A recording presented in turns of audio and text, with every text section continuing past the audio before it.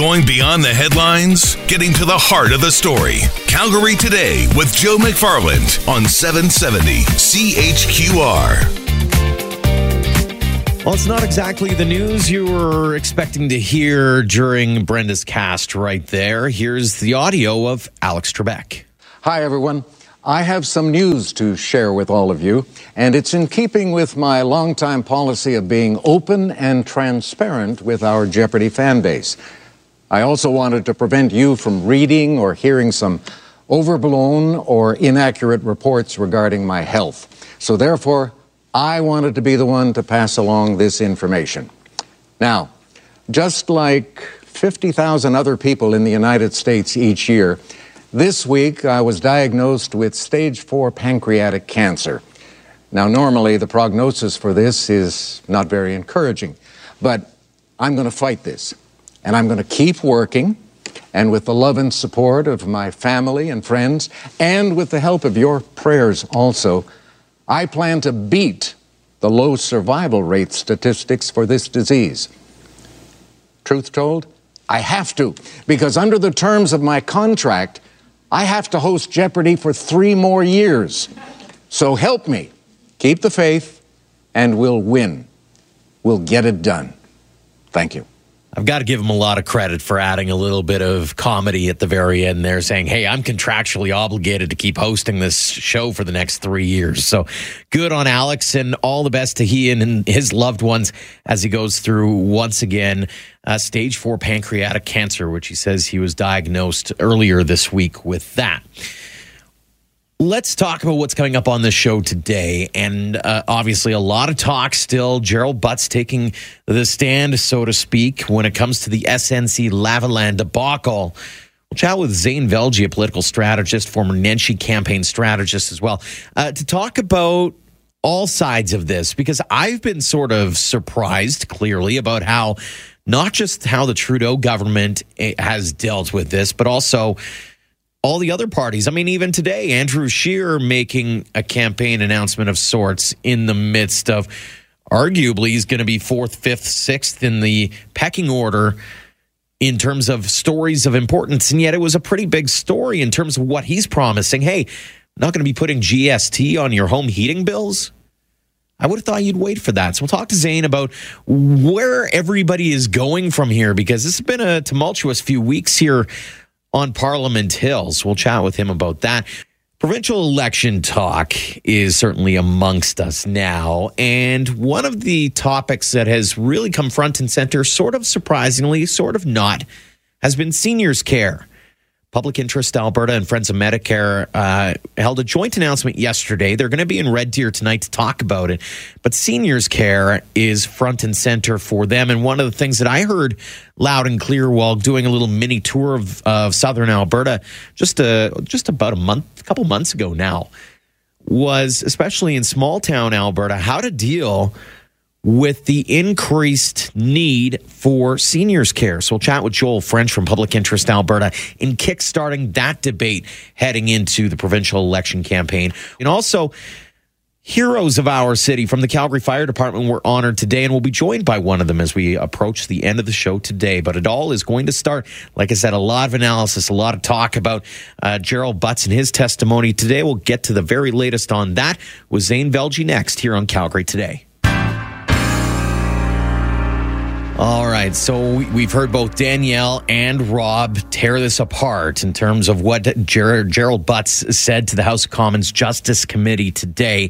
So to dive more into it, and also some of the reaction and some of the political operativeness, I know it's not a word, but I'm going to go with it, surrounding this. Zain Velji, a political strategist, joining us now on the program. Zain, thanks so much for the time.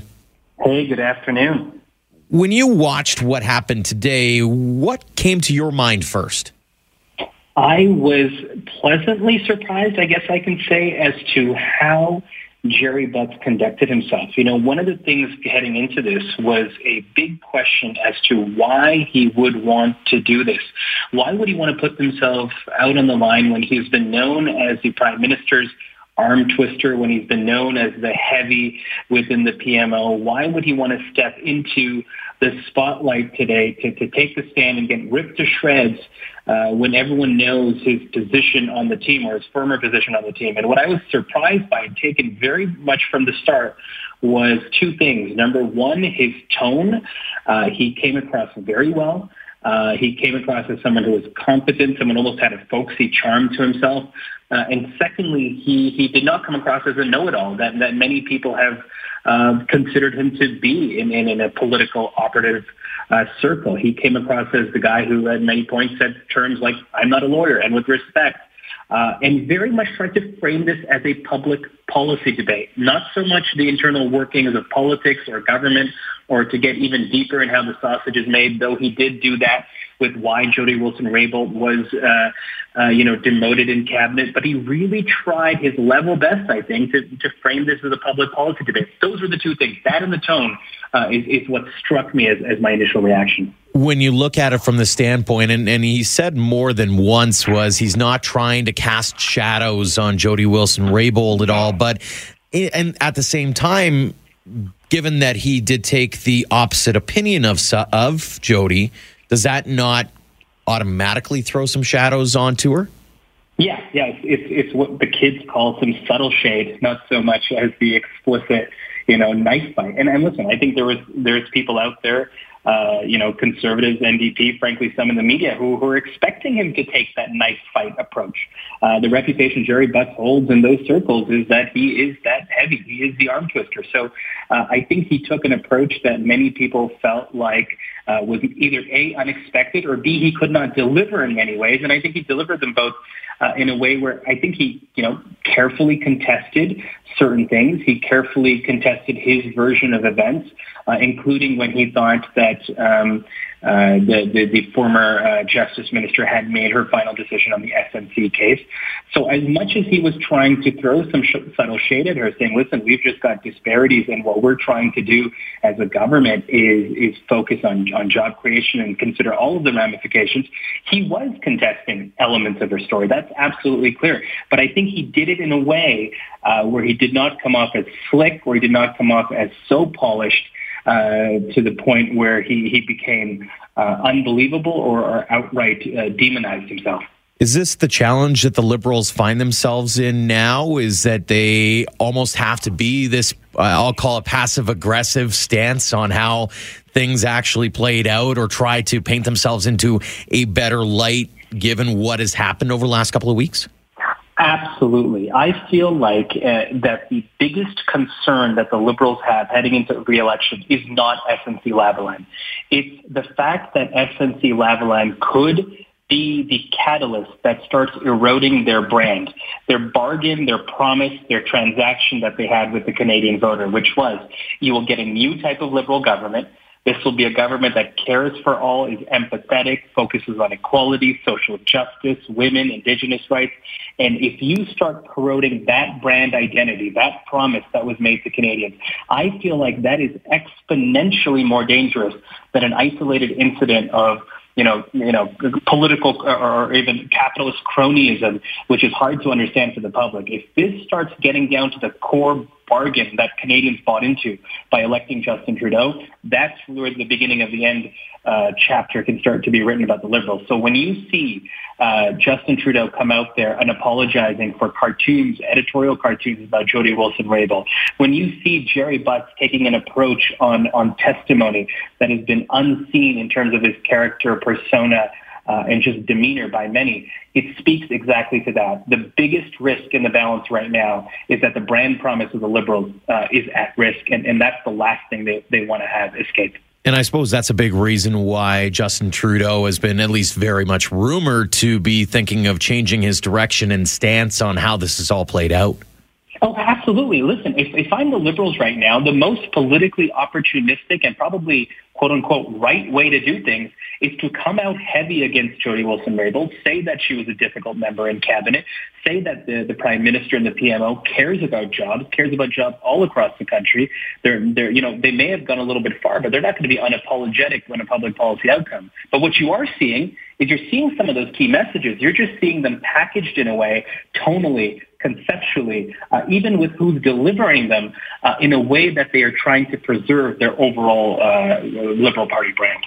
Has the damage already been done? And the reason I ask that is, and I've called this into question on the show a couple of times now, is the way that it's been handled to this point seems to be very, it hasn't seemed as though it's been very organized. It's been very hit and miss, and you had the whole moon idea a few days ago. They were trying to make a climate announcement during the midst of the Jody Wilson-Raybould. Like, am I wrong in thinking that, hey, you know, when you have something like this, you kind of put the brakes on some of these announcements. You try to collect yourselves and make sure that everybody's got the same message going forward. Yeah, I mean, when you're explaining, you're losing. And I think that's exactly what you're seeing here. You're seeing the Liberal Party, Gerry Butts, Prime Minister Trudeau, that are caught in a cycle of explaining things. And while the facts may be on their side, they might have the evidence that they need. They're in the position of having to justify, explain, rationalize, show Canadians how the sausage was made. And that's the last thing you want to do. And that's why you see stuff like pharmacare announcements, trying to throw these big things on the table to change the channel. They want to get rid of this, but they know the only way to get rid of it is either to distract or dig yourself deeper in explanation, and hopefully people buy that justification. On the flip side, if you were in the Conservative war room, would you be pretty pleased with the way that they've handled things thus far through this SNC-Lavalin affair? Yeah, I think they made an initial mistake, which was having Scheer coming out so gleefully, almost measuring the curtains of the Prime Minister's office. He needs to hold back. When your opponent is in a position of trying to dig themselves out a hole, or trying to get into a position where they are trying to justify, you need to walk out of the way, let them make their errors, because they're going to in such a compressed timeline. And then you need to come out on the back end of that and show how you're a contrast. And I think they're going to try to do that better going forward. Talk a little bit about the idea that there's different sides of the truth. And that was something that Gerry Butts also alluded to, is, hey, I saw it in a different light. Is there something to be said about how it's my truth now versus the truth? We do live in that era, don't we? I mean, especially punctuated by Donald Trump and politics of Western Europe in some way, which mythologize campaign platforms, which use opinion as justification. I don't think conflating that with this moment is fair.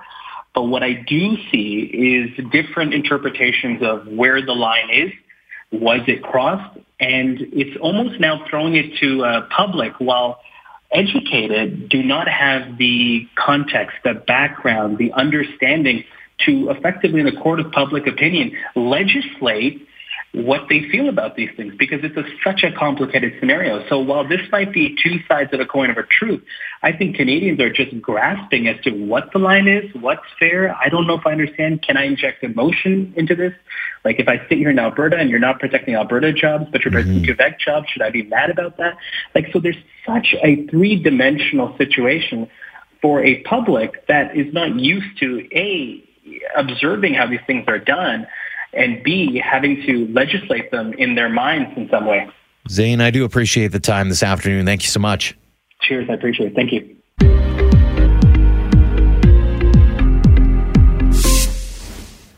No shortage of headlines coming out of Ottawa today surrounding Gerry Butts' testimony at the Justice Committee, as the House of Commons is trying to wrap its head around the SNC-Lavalin affair. And certainly I think a lot of Canadians are finding themselves in the same boat.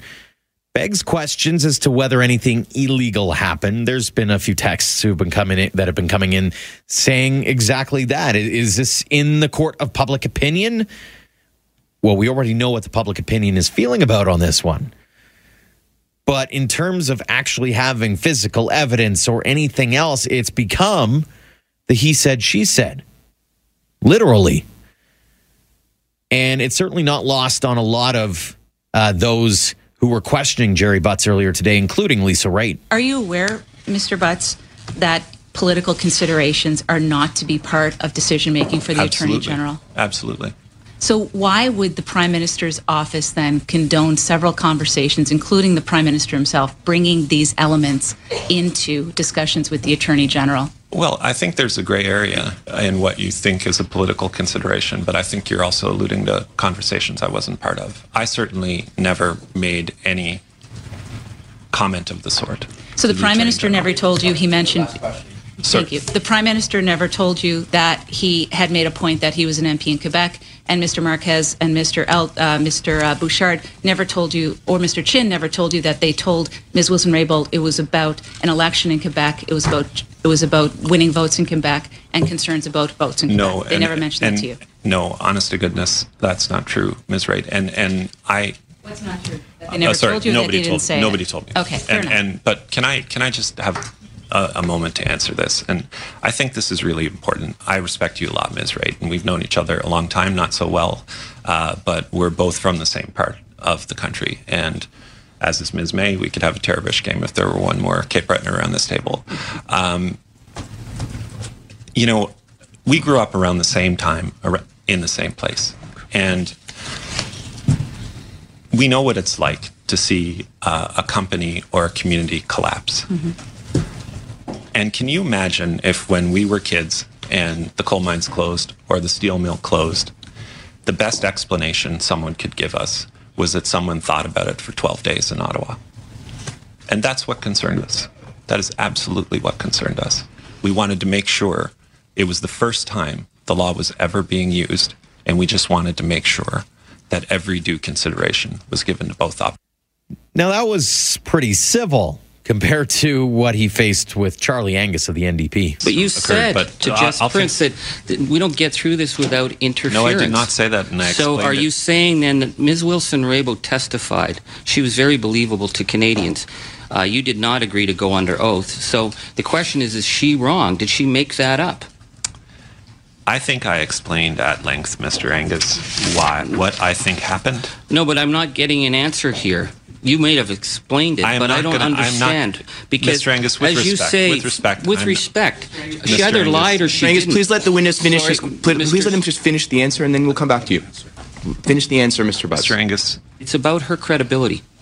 It is about what happened. Okay. And there are different perspectives on what happened. I see. I am not here to call anybody names, and you will not get me to cast aspersions. I'm not asking you to call someone names. I'm asking whether or not there was interference, because facts, my friend, as you said, to that question. Facts are very stubborn, because I will ask you then, it's not just her, but Ms. Philpott said, I have lost confidence. I must abide by my ethical and constitutional obligations because of the allegations of interference by your office.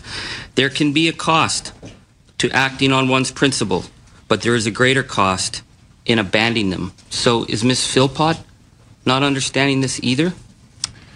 I would certainly agree with the last statement, that there is a cost to abiding by one's principles, as is there a cost to abandoning them. Thank you. I think that in this case, as I detailed at length, there's more than one way of looking at it. The only thing that was missing in this whole back and forth. You want answers? I think I'm entitled. You want answers? I want the truth. You can't handle the truth. It's Calgary Today on 770 CHQR.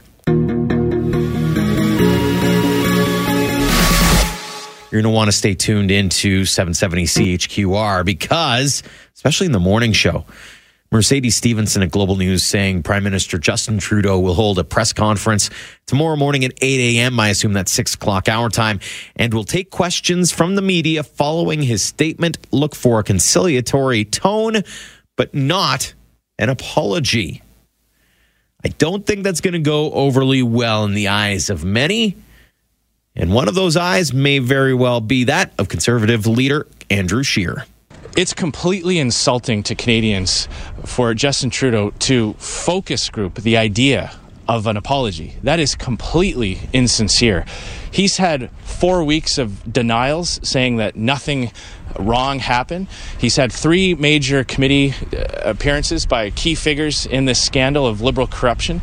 He's had 2 ministers resign, and now he needs a focus group.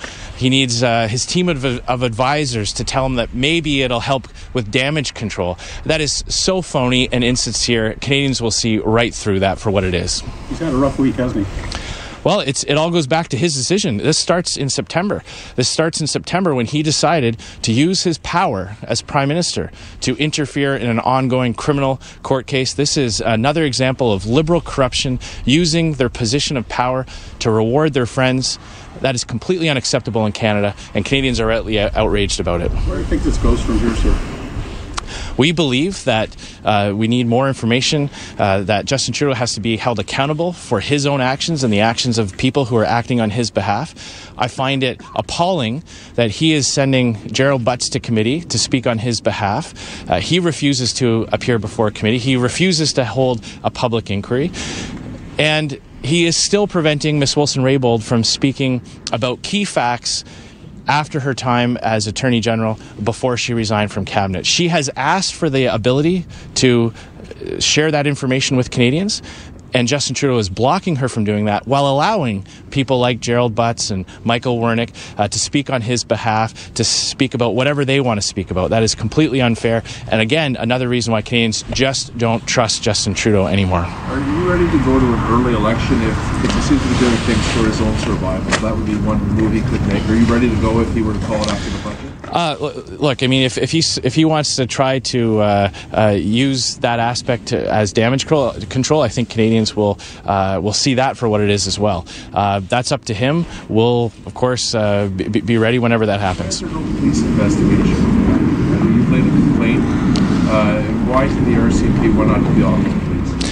Well, the nature of these allegations go to the very highest offices within Canada, and that is normally where the RCMP would step in. We've asked the RCMP to investigate. We believe that what we've heard from testimony certainly warrants an outside independent police investigation. I note that other former attorneys generals from federal and provincial positions have also called for that very same thing. So we certainly hope that happens. We also supported the idea of a public inquiry. All we have right now is Justin Trudeau undermining the credibility of people who have accused him of very serious allegations. We need to have all the truth come out, a full examination of this, not just through the Liberal-dominated Justice Committee, but an outside independent investigation into this. I'll agree. Mainly because I want to hear not only both sides, but I want to hear whether or not, A, there's any criminal wrongdoing, because if so, then that really amplifies things. But even if there is none, then we can finally get to the bottom of this. And for her part, Jody Wilson-Raybould is saying, hey, you know what? I'm open to reappearing in front of the Justice Committee. She sent out a statement saying, with respect to the committee, I would, of course, make myself available to the committee if requested to give additional testimony, to answer any further questions, and to provide further clarity that may be required. I will note, as I indicated at the time, my statement to the committee was not a complete account, but only a detailed summary. As I said earlier on in the show, one of the challenges is that this is a he said, she said. And right now, it seems as though, and especially when you listen to a lot of the comments from Gerald Butts, is there seems to be different versions of the truth now. I'm having I do believe in this whole idea of owning your truth. If you happen to be a bully, guess what? You're going to have to pay the piper down the road. At some point, history will decipher what your actual legacy is going to be. And right now, as it stands, I'm really curious as to how Justin Trudeau is going to be viewed 50 years from now or 100 years from now. No different than I'm saying about all politicians. I'm going to talk more about that as we approach the end of the show, because I've got a radical idea, something that it's not that nobody's thought about it before, but man, oh man, some of the things that we're seeing in politics nowadays, it's leaving me a little queasy.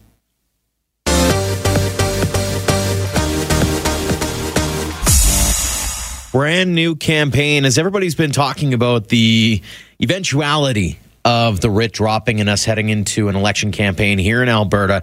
A lot of questions. We've raised a few, whether it be through healthcare. We've been talking about cancer center here. We've been talking education, all kinds of different things. We've been talking infrastructure. One side of it that hasn't been really touched upon yet is seniors care. And as a matter of fact, Friends Medicare and Public Interest Alberta premiering a series of 4 videos to kick off their new campaign called Alberta Seniors Deserve Better. For more on this, we welcome to the program Public Interest Alberta Executive Director Joel French. Joel, thanks so much for the time today. Thanks for having me. How do Alberta seniors deserve better? Well, I think the biggest problem right now is just that the issues around seniors care aren't getting enough attention. So there are some very serious issues in the system. I think that won't surprise a lot of Albertans, but right now we don't have enough long-term care beds. In a lot of our seniors' homes, there are way too many out-of-pocket costs. Gradually over the past couple of decades, governments trying to save money have really offloaded a lot of costs that used to be covered by public money onto patients and their families. So lots of things like medications that used to be covered in seniors' care homes, in a lot of homes are not covered anymore. And we rely greatly on private for-profit corporations to provide care, which means we're actually wasting a lot of public dollars on paying for corporate profits, a lot of it that's going out of the country to shareholders in what's become a very profitable business of caring for seniors. So we need that to change. And for that to happen, I think we need political parties talking about those issues in the coming election campaign. Do we need to do a full-scale review and figure out where the money's being spent, how it's being spent, and what the best allocation of resources might be to get that proper care that you guys are calling for? I think a lot of it, we know where it's going. When we got down to the micro level, when it comes to specific contracts, there is information that is still being kept secret. A lot of contracts with these for-profit corporations where we don't know the details. So I think those details do need to come out. The public has a right to know that because our tax dollars are paying for it. I think, we need some big changes, that's for sure. Do we need a big report to be written to show us where to go? I don't know if we need that. I think a lot of the solutions actually aren't that complicated. We just need a government or really all political parties pushing for those fixes to happen. And right now, like I said, it's just not an issue that's being talked about much. So we think that all political parties need to make that a priority going into the election campaign. As I mentioned off the top of the show when I was previewing what was coming up, one of the things that I noticed is I did a little mini tour of southern Alberta, and one of the things that especially the small towns were talking about was their aging infrastructure for their seniors' homes. How do you address that without saying, hey, we're going to have to go into more debt and more deficits down the road? And how do you find that even keel approach to just deal with the infrastructure, let alone, the need for more nurses and healthcare practitioners and that kind of thing? Yeah, you're absolutely right, particularly in smaller communities. I was just up in a town of Berwyn, Alberta, up north of Grand Prairie last year, where a public seniors care home was shut down. Even though there were seniors there still demanding care and still wanting to live there, they were being shipped to Grand Prairie so that because it was cheaper for the provider, more efficient in that way. I think we need some bigger conversations in the province too about tax revenue. I think that's an area where our province actually doesn't do well at all, is raising revenue to pay for these services. And, that's of course a big conversation. It's politically loaded. But I think if political parties are upfront with Albertans and say, we actually need to have the money to invest in it and are upfront with Albertans on where that money is going, I think people are willing to pay for it if they think that it's going to a good cause. And I can't think of a better cause than caring for our seniors in the province. One of the challenges, too, is there's that trickle-down effect. As I spoke about education, for example, is when you have schools that are closing down, is you end up having the resources being needed in the bigger centers, much the same as seniors care is. If you've got the smaller towns that are having to close their facilities down, that's just putting more of a strain on the bigger centers, and the bigger centers are having to deal with that burden. Yeah, and that's happening in a lot of our areas of public services. I know in the healthcare system, too. A lot of our rural places, even if they still have healthcare facilities, a lot of services are being cut from them, and people are being told they need to go to larger centers. I think that requires a conversation as a province on what do we value, and do we value those smaller towns and those rural communities? I think that we should. That does mean a bigger investment of dollars. It is more efficient, of course, from a government perspective to have everybody drive to the city. But, that's not efficient for Albertans. If you're the person who lives in Grand Prairie and you have to drive to Edmonton to get a service, and Grand Prairie is not even that rural, But a lot of folks are having to do that. That's 6-hour drive each way, spending on the road, and then paying for a hotel when you get there. It's not on the government's books, but it sure hits the pocketbook of families. Absolutely. Joel French over at Public Interest Alberta, as they've launched their new campaign. It is called Alberta Seniors Deserve Better. We'll definitely be having this conversation again before too long, especially once the writ is dropped. Joel, thanks so much for the time today. Anytime. Thanks for having me. All right, let's head on over to helicopter traffic for Gateway, a West District by Truman. Become neighbors with Calgary's best amenities. This is Calgary Today on 770 CHQR.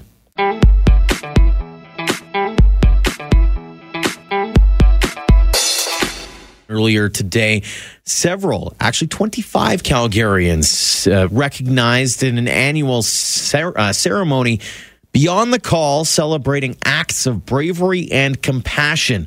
Calgary Fire Department handing out some awards to some people who showed off some bravery, some courageousness, some helping their fellow neighbors, some helping just people that they know on the street.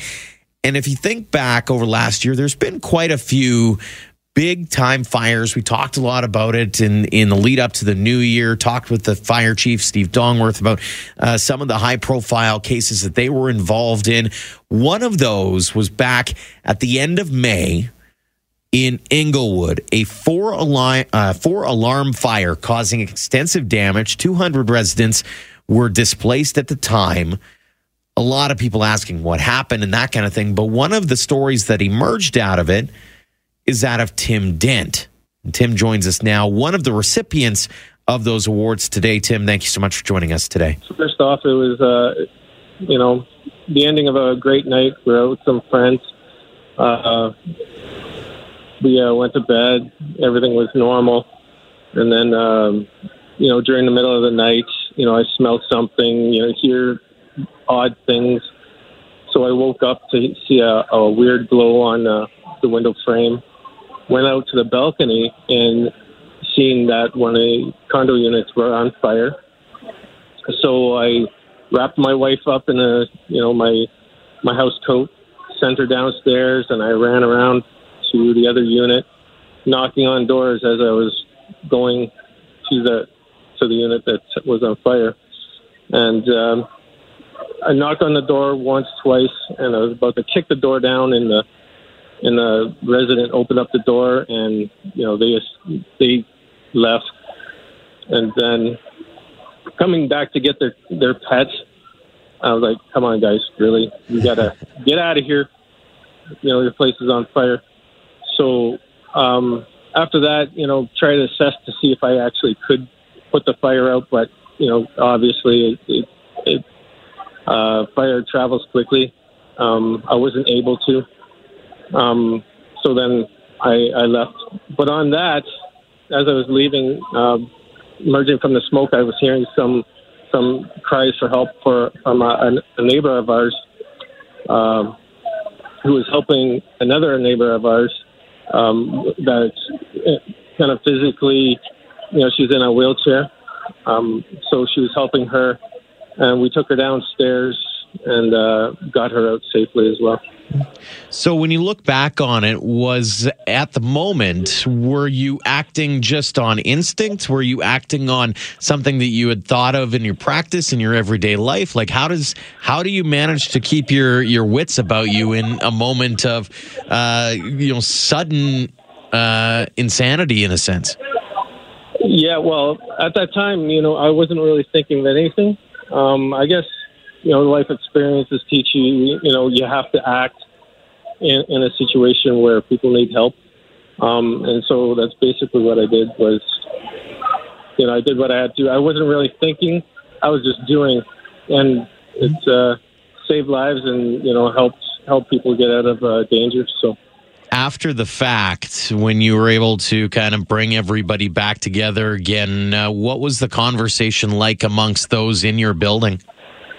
Actually, we've been back for several months now, since August, most of us, but the ones in the fire and the water damage affected area, they're just coming back recently.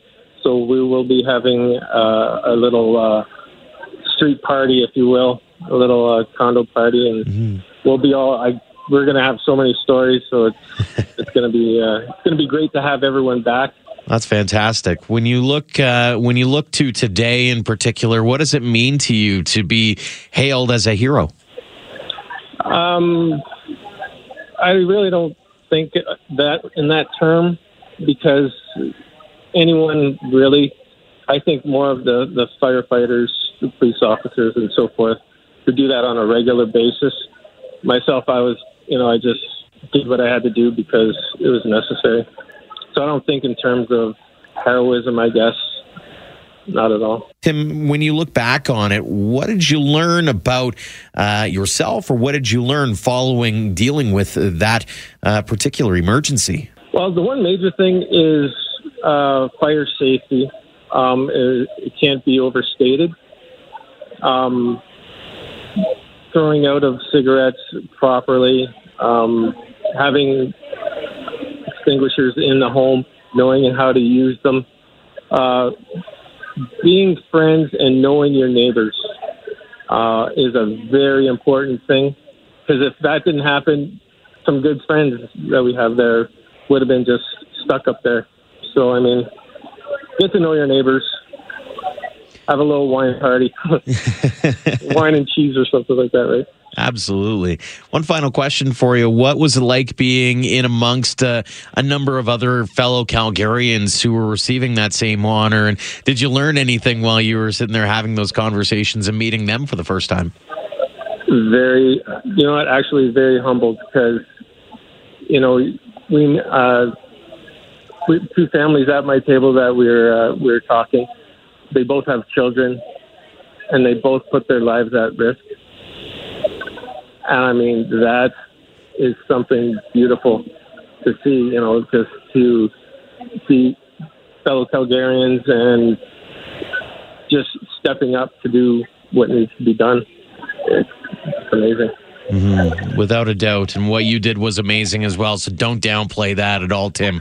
Congratulations. An award well deserved. Thank you so much for joining us on the show today. Thank you so much. If you want more on not just Tim's story, but some of the others, head on over to Twitter at Calgary Today. I tweeted a little bit just not too long ago, the Global Calgary tweet, 25 brave Calgarians recognized today for jumping into action when they were needed most. And Tim was certainly one of those. I remember that fire, man. Like that was end of May. 4-alarm blaze in Inglewood, 200 residents affected by it. And as Tim mentioned, they're still haven't gotten everybody back into that complex yet, but they're hoping to soon, maybe have a little bit of a party and reminisce about what happened just over a year ago. Unbelievable stuff. Just wanted to do a quick little wrap up of things because I've been conjuring something up in my head as I watched the U.S. election in 2016, and I looked and went, you look at Donald Trump, you look at Hillary Clinton, you go, nobody's going to be super happy with either of these, right? And then I look at what happened during the last federal election here, and then I look at what's coming up with this provincial election. Is it time to shake things up with our institutional, I use that term in quotations, the institutional parties that we have in power or that are assumed to be in power? Crazy notion. But maybe you need to start thinking about, maybe I'm a purveyor of chaos from a political standpoint, but could we do any worse by voting any other party but those two main rivals? It's one of those things. Maybe it's worth thinking about. Because if we're going to continue down this rabbit hole of weirdness, because let's face it, between these two polar opposite parties, there's got to be maybe you interject a little Freedom Conservative Party, an Alberta Party, and I know this is going to sound really, nobody's going to love me for this one, but the Alberta Liberals. I know our listeners really love the Liberal Party, but at the same time, if you're not a fan of the NDP and not a fan of the UCP, maybe it's time to start thinking about some. I go back to the U.S. election and go, how did more people not go? Maybe we could go to the Libertarians. Why not? Just shuffle things up. I like a little chaos in politics. That's just me. Anyways, we'll talk about that more and a few other things coming up on the show tomorrow. This is Calgary Today, though, here on 770 CHQR. Just want to take a moment to thank you for taking the time to download and listen to the Calgary Today podcast. Don't forget to subscribe through Apple Podcasts, Google Play, TuneIn, or wherever you get your favorite podcasts. We'll chat with you soon.